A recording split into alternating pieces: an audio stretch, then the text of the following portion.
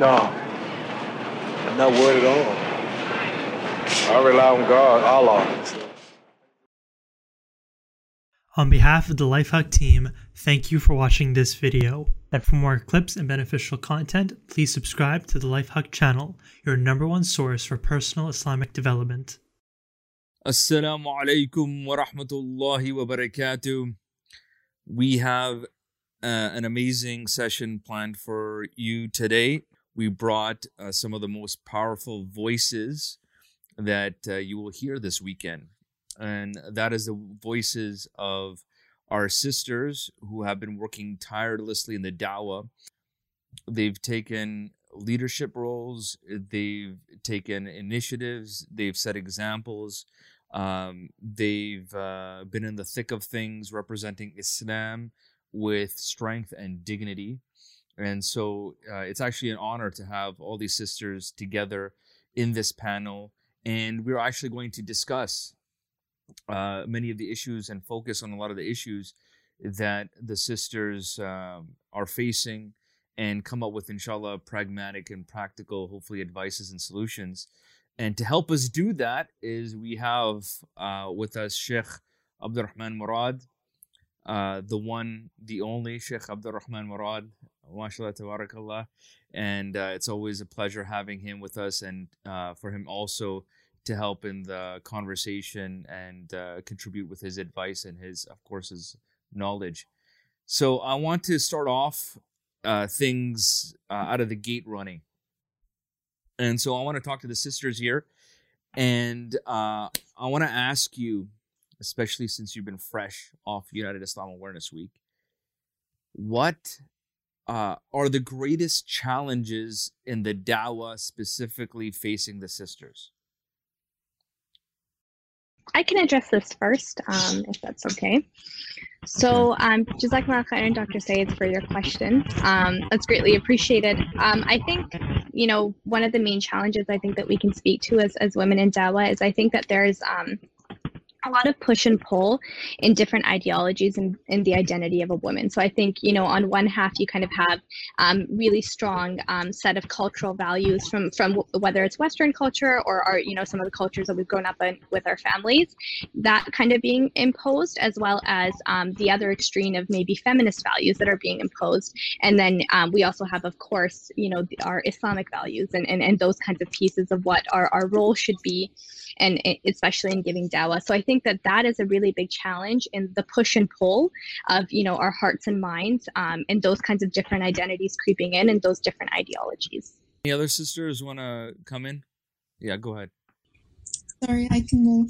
I can agree with what Rabia said, and I also think there's a challenge in trying to get other sisters and other youth trying to get really interested in dawah work as well, because a lot of them view it as, it's not culturally popular or it's shifting away from what I like. So then they're not really prone to being interested in that, and that does hinder the efforts that we're trying to do for those future generations as well. Sheikh Murad, maybe you can get in here as well, and you can comment on some of the things that the sisters are saying here.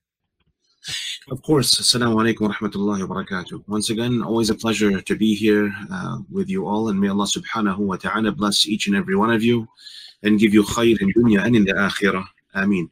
And just a dua for everyone in the face of this pandemic. We ask Allah subhanahu wa ta'ala to alleviate the difficulties and harms that we face and to replace it with khair, inshallah, and that each and every one of us would become stronger with all that we've faced, and that we would no doubt strive towards Allah subhanahu wa ta'ala in a more persistent way after all of this. Ameen. The issue of, this whole issue in of itself is one, I think, that is commonly discussed. In specific, the issue of culture versus faith. And when it comes to women's rights, the roles, what does culture dictate? What does it state? And then what is the faith, your Islamic faith? What does it state? What I found more often than not, subhanAllah, is that, people genuinely are unaware of what our faith teaches about the roles, duties, responsibilities of women. And more or less it's skewed with the public perception that we see in the media, that Muslim women are oppressed, Muslim women don't have these rights, and so on and so forth. But if we're to go back to the Quran and Sunnah to inquire genuinely as to what rights are, belong to the woman, what are they required to do, you'll find that there's a big gap between what culture dictates, what we've been brought up with, versus what is in the Islamic faith. And, I think one of the greatest examples of this is in terms of marriage. You're going to find a cultural take on marriage, and you're going to find a strong Islamic take on marriage. And the sad thing is, although we've been taught, we repeat often the words of Rasulullah sallallahu alayhi wa sallam, in specific the hadith, دعوها فإنها منتنة, where the Prophet sallallahu alayhi wa sallam said, leave it aside for it is rotten. And of course he was referring to one, being attached to culture in that negative way. It's not that culture is bad. No, culture has good parts to it, definitely. But when, being attached to a cultural, you can say, norm goes against the Islamic teachings, and that's when it's considered a bad, inappropriate thing.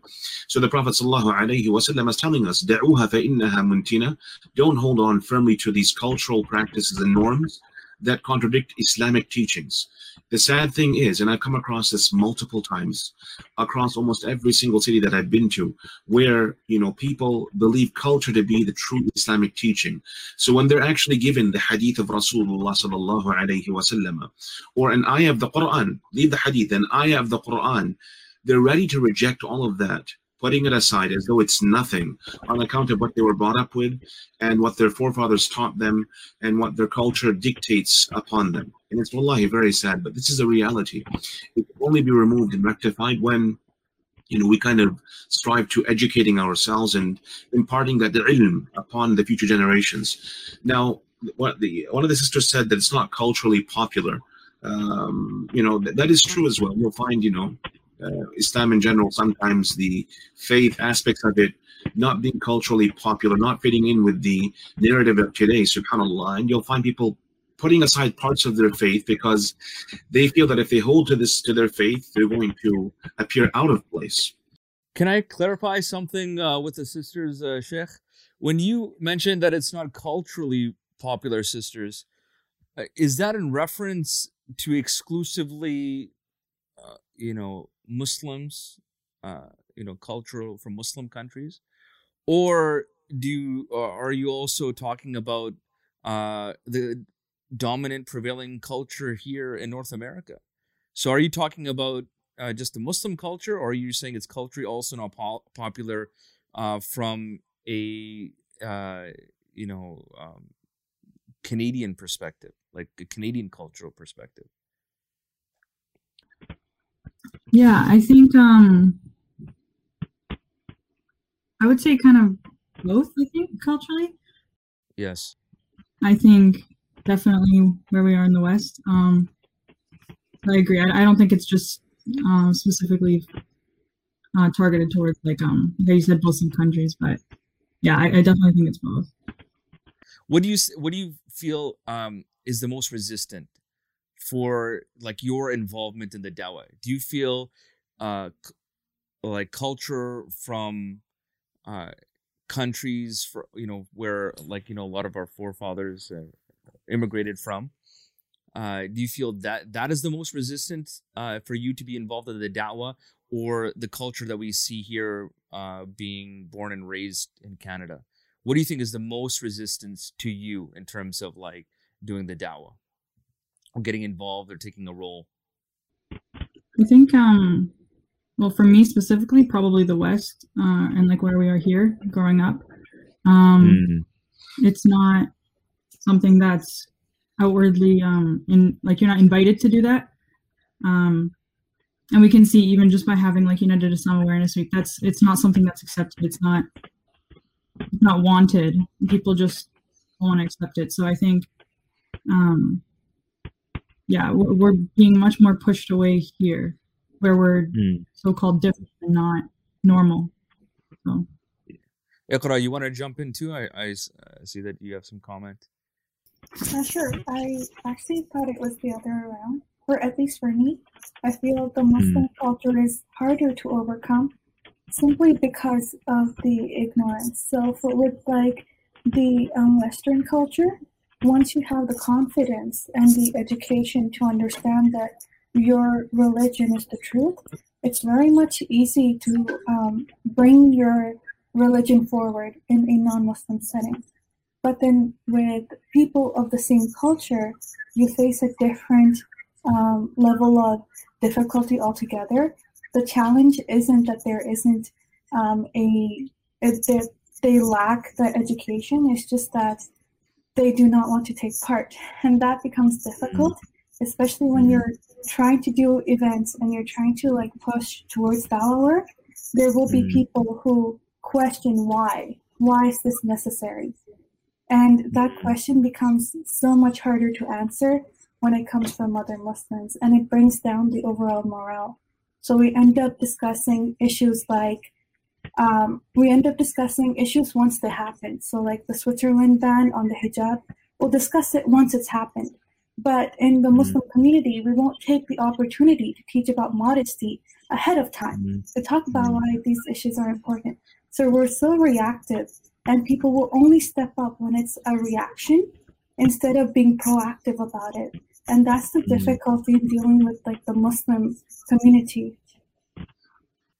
I find that interesting. So Soraya is saying that she finds the dominant culture here in the West the most resistant. You're saying, the culture that you feel from, our parents' home, homeland. Now, I want to ask a question. Maybe you can find out the root cause of like this difference of your experiences.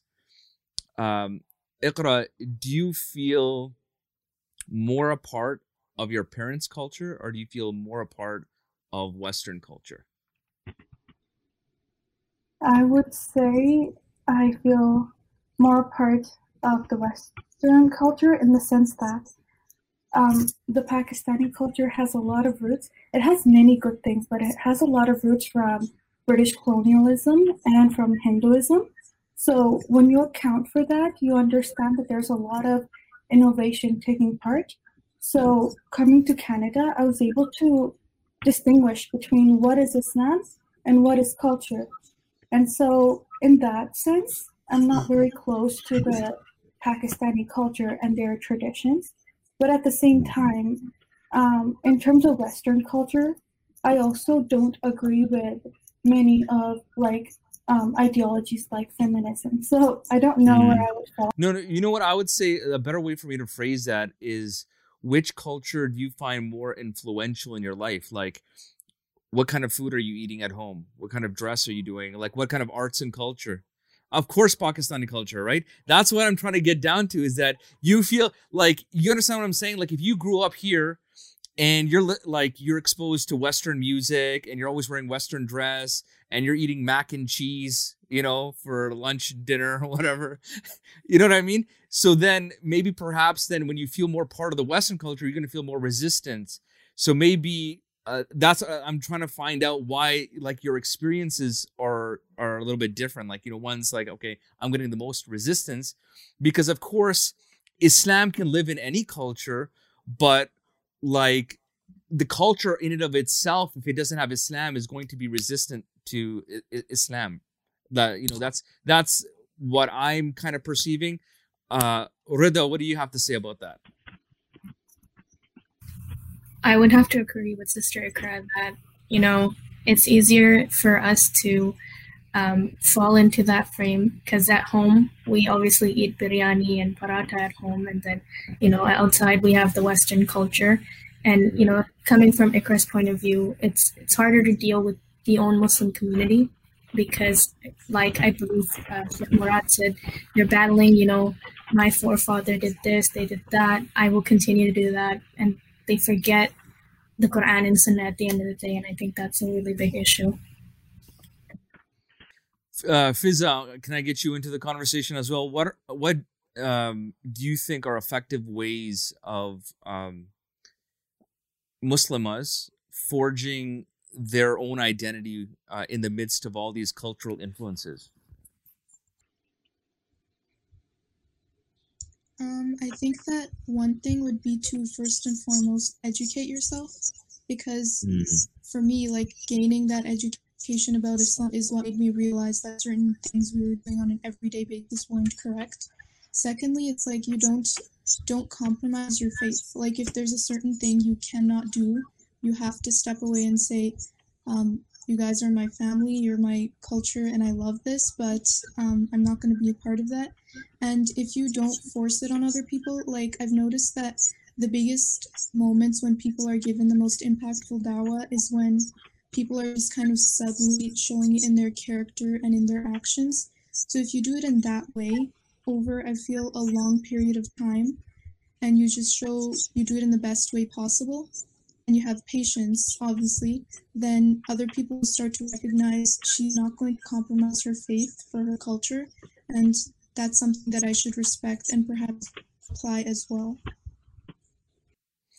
So, Sarah, actually, if I could get a comment from you, based to build upon what Fizza said, is that, if we are going to challenge cultural norms, especially if it's coming from our parents, who are setting the tone, have you found yourself in a situation where you're trying to do this balancing act of like doing what you think is right and not disrespecting your parents when you challenge them? Have you ever found yourself in a situation like that? And how have you dealt with it? Definitely, yeah. Especially, I think in the context of dawah too, it's often like you're doing too much dawah, but to us it really feels like too little dawah. I know, like earlier at the booth, some of the sisters were talking, and like we feel things that like salah and hijab are the bare minimum. And so when, we often try to do more than that, when we really try to do that dawah that's an obligation upon us, it is met by resistance from our families. And I think for myself, I find if I explain to my parents and to my family, what is the purpose, and they actually see the impact, especially with UIW, when you see, sisters who start wearing hijab and, perhaps taking shahada, and they actually see that impact. I just try to like explain to them and communicate to them, and also try to get them involved. So, that could be as simple as taking the lecture and setting it up in the living room on the TV so everyone can listen together, or bringing those conversations onto the dinner table. I think it's hard if we just try to like force it on them, or, if, we're in a conference or we're away for a while and they don't really know what we're doing. I find that if I involve them and invite them to these things and, share that with them, then like they've been a lot more understanding and even asking more about it and getting involved in that way. Sheikh Murad, I want to get your advice in here as well now. Even coming from a fiqh perspective, obviously in the fiqh we respect culture, right, to a degree. How do we move forward with cultural influences that are preventing our sisters from taking significant roles in the da'wah, or being able to bring the consistency that's required oftentimes to achieve sometimes goals within the da'wah? Shaykhna, I think, subhanAllah, what the sisters have mentioned are very important first steps to basically address the issue of culture and how to balance that culture, Islamic dynamic within the home, within everyone's life. But I'll just add 2 points to what they've mentioned, because mashallah, they've mentioned, I think, what would suffice in this topic. But overall, we do have a guideline that states al-'ada muhakkama. This is a general guideline which states in general, in a rough translation, that the cultural norms can be held and lived with as long as they don't contradict Islam. So in essence, of course, we all live with cultures. We all have our unique cultural makeup, our background, what we're used to. It's not that this is all haram. No, you live with it. But as long as it does not go against the Islamic teachings, you're good. Alhamdulillah. Like I said, there's certain flashpoints where we have topics that do come up. And in those areas, we have to be very careful that we don't toss aside Islamic teachings for the sake of culture. That's the first point. Second of all, I mean, in terms of balancing, the culture with our parents, because our parents most likely are more culturally in tune and they're more attached to culture than we are. I mean, being born over here in the West, our cultural attachment has really been diluted, almost entirely at times. So how do we go about addressing our parents who may think that we're doing too much da'wah, that we should basically tone everything down, adhere to what they're doing? I would say although you might want to, basically, diverge and go away from them, do have a respectful approach when you deal with them. So that would entail, for example, going about this in a very wise way. And I'll share with you one hadith to kind of clarify my point. The hadith where the Prophet ﷺ was approached by a man who wanted to go out in the path of Allah subhanahu wa ta'ala. Rasulullah ﷺ said to him, in that conversation, who have you left behind? He said, my mother and my father, who are both crying.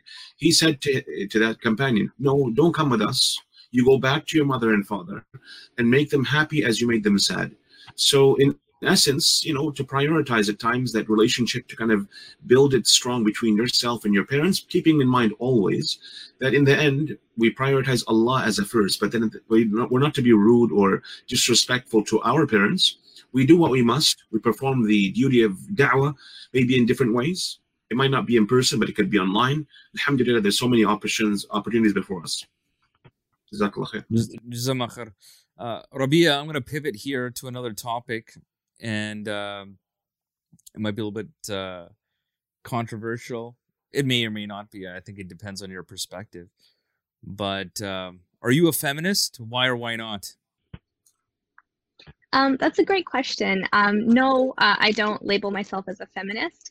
I think it's really important when we label ourselves with ideologies to choose that which you agree with holistically in all forms. And as a Muslim, my identity is I'm a Muslim. So no, I wouldn't label myself as a feminist. In terms of why or why not, well, first things first, like when you say that you're a Muslim, that means that in every aspect of your life, you submit to Allah subhanahu wa ta'ala. You believe that Islam is the way of life for every aspect. So in that sense, when I'm identifying myself, I'm a Muslim first and foremost and always.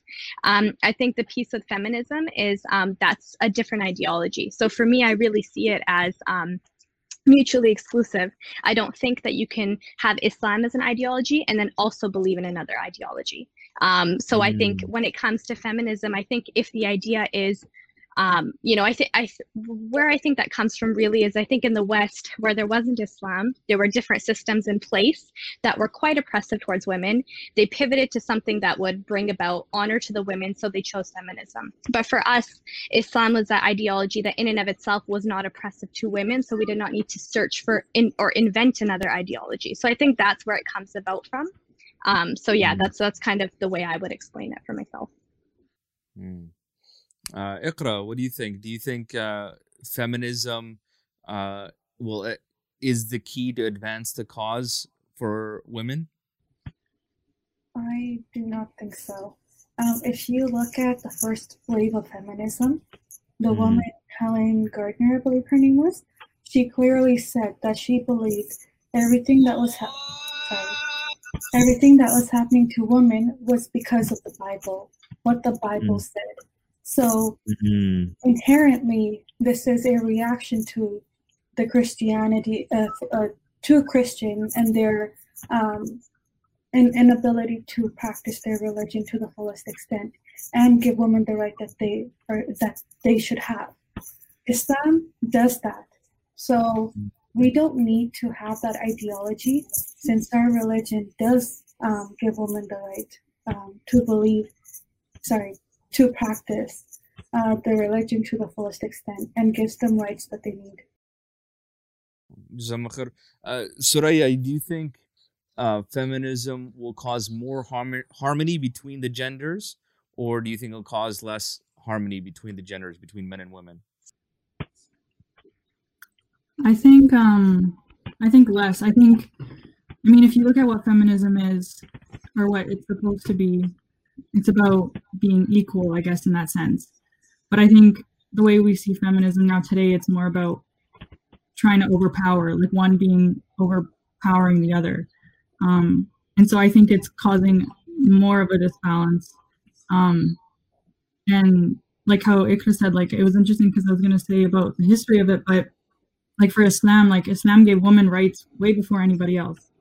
And so that, like, yeah, I would say definitely disharmonize it more than harmonize it, for sure. Rida, I'm going to ask you a follow-up to that. If feminism isn't the way to advance the cause of women, what would your advice be then to women at large? You know, you just had an Islam Awareness Week, men and women, but now if you're addressing just all women, both Muslim women and non-Muslim women, how would you, what advice would you give them, or what alternative would you present to them in lieu of feminism? Well, first and foremost, I would say to show respect to the other gender as well. You know, many of the time we focus too much on women's right that we overlook, you know, showing respect to the other gender at the end of the day. And what they need to also look at is, again, the Muslim woman, right? Look at Khadija, how she handled many, many things during her period. Look at the other Sahabiya. They are a lesson and a way for us to look up to them and see how they handled things. They had many issues that we currently struggle with too. You know, it's not always about me or one person or the other. It's about working together towards one goal, you know, and as someone who has brothers, I see what they're struggling through, you know. I can't always be me, you know. It has to be us working together as a team, and that's the way it should be at the end of the day. Fiza, I want your opinion. Do you feel sometimes Western rhetoric can come across as condescending towards Muslim women? Because on one hand, it's all about like elevating minorities, but on the other hand, you know, sometimes you have to strip yourself of your identity. So do you find some type of condescension with the way sometimes Muslim women are addressed in the media, even with quote unquote sympathetic voices? I think definitely there's always a misportrayal of Muslim women. And if you think about the kind of noble rights and respect that Islam gives women, and you contrast that with how we perceive women's rights in the Western media today, it's very, very different. I think that from an Islamic perspective, it's much more noble, it's much more righteous, but today's perspective is more like yell and make people have give you their attention. So I think definitely even when Muslim women who are, I think you call it sympathetic, when portrayed on the media, it's still not that same. They are compromising their beliefs oftentimes, and you don't see their Muslim identity shining through. You mostly see a cultural sort of thing, like wearing the hijab as a cultural thing. They mostly tokenize them, and I feel like that really washed away the respect that Muslim women ought to have today. As a follow-up, Sarish, how can we raise, like, what can we do as a community to support and raise the voice of Muslim women so that they can speak for themselves and others aren't speaking for them? I think we need to elevate our own voices. I think platforms like these and us uplifting our own Muslim women is honestly the key. I think sometimes we always look to, the West to uplift us, and we always look for representation in movies and TV shows and things like that. But that's not where we're going to find our validation, and that's not where we're going to find the space to elevate our voices. So I think platforms like these are amazing. Even just, this past week, UIW, I know a lot of sisters felt empowered where we could talk about hijab and what it means to us and take that narrative back into our own hands as Muslim women. I think that's, inshallah, going to be the best way to do that. Sheikh Murad, as a follow-up, I have a comment and then maybe I can get your insight on this. What I find, not just with Muslim women, but with men, like good people often are standing up and trying to get all the attention. They're not craving the attention, and usually with piety, oftentimes, people are more shy, humble. So oftentimes I see good sisters, awesome sisters, but they refrain from taking a speaking role or saying the truth or being on the forefront. What advice would you give to people like this? Because I've seen this with the brothers, as some brothers as well. It's like, oh, such a good brother. It's like, no, brother, I don't want to go speak. I don't want to be in front of people. It's a fitna for me. Things like that, right? So on one hand, yeah, it can be there is fitna involved in being in the public eye. But what advice would you have? Because I remember a sister because oftentimes the way that what you have to deal with being in front of people, or trying to have your voice heard, there are challenges associated with that that are internal, right? Like in terms of your nafs, in terms of like, I'm a good person, I believe in Allah, I have a strong identity, and as a result, just your character is not so boisterous or aggressive or ambitious in terms of trying to seek speaking roles. Like I remember it was perhaps 2 years ago where we had, or maybe it was the last conference that we had a year ago, where one of the sisters who was there as a speaker was being criticized by an audience member, or she was actually criticizing the organizers by saying, how come the sister's picture was not on the poster? And the sister herself answered the question by saying, I did not want my picture on the poster. You know what I mean? Because there's like a narrative oftentimes, it's like, okay, we got to be people are just kind of forced into this thing, right? But this sister, mashallah, was very sincere. She did an amazing presentation. She did exclusive ones for the sisters. She also addressed like the whole audience. But you can I noticed this, like people like her who have this shyness and humbleness are often, we don't elevate them and they won't elevate themselves. You understand what I'm saying? So it's not like they're going to go speak out in front of people, because they're just not like that. They're not just seeking attention. And then we, oftentimes don't give people like that proper attention and value.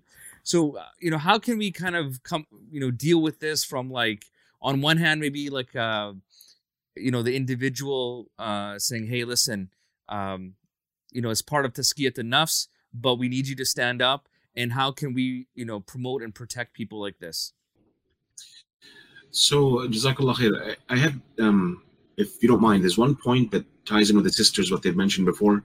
Just a quick little point to add on to what they've mentioned regarding, the feminism, and when you ask them. I want to add to that conversation by saying that, culturally speaking, there are times where sisters are genuinely oppressed, and we can't deny that. I mean, we've seen possibly examples, first, second, third hand, whatever it be. The reality is, and this is the sad thing, people abuse the textual evidences of the Quran and the Sunnah of Rasulullah sallallahu alayhi wa sallam. What I mean by that, you'll have an ayah, الرجال قوامون على النساء, for example, another ayat like this, right? Where a person would look at this and interpret this in terms of his, worldview. You know what? I believe that I am the boss. I am the guy that's in charge. Everyone underneath me must submit and be subservient to me. Of course, this is absolutely erroneous. But where did it come from? He'll say Allah says this, but then in reality, he's taken that ayah, maybe that hadith, and there are many that can be taken out of context, misinterpreted this in relation to his worldview, and now he's imposing this unjustly upon those who live with him, his wife, his children, his womenfolk in general. And this is sad. So I do agree with one of the sisters who said that one way to counter this is by education. Yes, education is number one in terms of countering this ignorant narrative. So that's the one on the one side. The second thing is in terms of sisters, how they can elevate themselves and, inshallah, take that lead. And I have nothing more to say than the Prophet sallallahu alaihi wasallam, his words, in the hadith, where he spoke of what would take place towards the end of time. He mentioned that the good people would not step forward. They would be lost. The scholars would die. And thereafter, people would promote. Now, if you look at the wording, people would promote among themselves or from themselves those who are ignorant, and then they would basically make them leaders within the community, and they would speak on behalf of everyone else. When scholars die, it doesn't mean that knowledge is gone 100%. There are du'at. There are people who they would no doubt have knowledge, would have a ma'rifah, but because they're not stepping up, they're not taking a leading role, we now are in this dilemma whereby we have ignorant people now stepping up, leading that narrative, taking the charge, and now we're down this path that's really destructive, Allah understand. So I would encourage sisters, anyone who has that ability, that innate ability to speak out, has knowledge, mashallah, can lead by example, to come step forward and take that role. Don't stand back, because more often than not, you'll see people coming forward who are ignorant, who would take that lead position and then give their own narrative into what they believe Islam should be like or how they can reform Islam. Allah understand. Jazakallah khair, Sheikh. You know, I like the statement that you made in terms of setting an example. And a lot of sisters are out there and they don't know how to get involved in the dawah, maybe perhaps because it's not very visible, the contributions that good principal sisters like yourselves make. So I want to actually just take a moment here to just go through our whole panel of sisters, and I want to ask each and every one of you individually, what is a unique contribution that you bring to the dawah? And my reasoning and purpose behind that is I want to inspire other sisters to say, hey, look, we have a whole panel of sisters. We're all contributing to the dawah in different ways. And some of you have been doing this for years and years. So I want people to know, to see it is a realistic goal and it can be realistically part of your life. So perhaps let's start with you, Iqra. What is the unique or special contribution that you have been able to make into the dawah? I guess my dawah journey basically started with United IAW in my first year of university. So once I had learned what dawah was and what I was doing, I started to take part in Sunday school and Saturday schools happening at the masjid and teach children there once I had that knowledge. And then, work with Saskatoon community and the masajid and ICNA. And then one big opportunity I got was working with NYM Inc. And that was basically where I got to take part in not just having the knowledge, but building my character in how I represent Islam and the knowledge that comes with it. So that is my biggest, I don't know if it's a contribution to the community, but it's more so a contribution to my own self-development. So that's the most unique one is NYM Inc. and working with them and taking part in Camp Sunnah and taking part in Ilm circles. And even though I haven't had a Janam, but like taking part in the effort and volunteering with them has been my greatest point of like self-development and the most unique one. I think for our audience who might not be familiar with a lot of these programs, Iqra is basically talking about, taking courses, being involved in dawah to non-Muslims, to, self-development, leadership training. So she's just made her entire life enriched by all these different programs that she's sought out, and she's starting to play I would say critical roles and major roles in some of these things. Sheikh Abdul Rahman, I know you have to leave very soon, so I want to just cut to you before I go to the other sisters. What or who is a Muslimah that has inspired you? Well, there are many, subhanAllah. I would say in the key role would be my mother, alhamdulillah. May Allah reward her and bless her with khair in dunya and in the akhirah. I mean, she's been an inspiration, patience, alhamdulillah. And she basically was my first teacher, alhamdulillah. And just thinking about it kind of brings me back. I think also. What is one of the favorite lessons that she ever taught you, like life lessons that she's ever taught you? Well, it's like I said, patience, just seeing her, how patient she was doing everything with us. We made many moves in our past, in our life. And alhamdulillah, she's always been there, that patient role model. And, alhamdulillah, Allahumma lakal hamd, that was inspiring to me in my entire life. And I can only make dua for her, alhamdulillah. Of course, every one of us would be influenced by many. And, she's one. And there are many others as well, alhamdulillah, Allahumma lakal hamd. Jazakallah khair, Sheikh.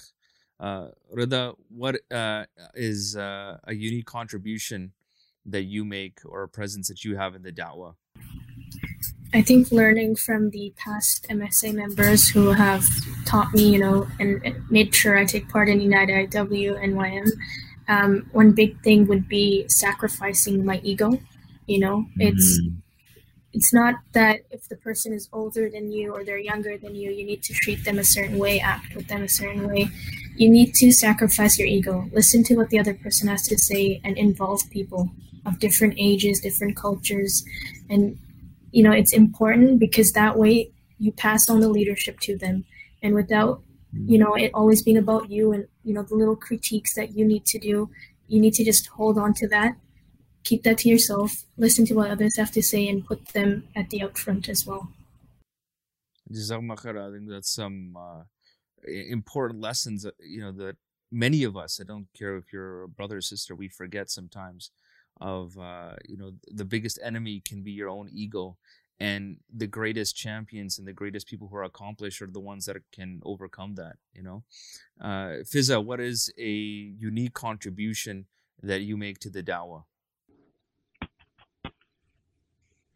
I think certainly a lot of the things that the previous sisters mentioned, but one of the biggest would be I never really considered myself interested in graphic design or managing social media in any way.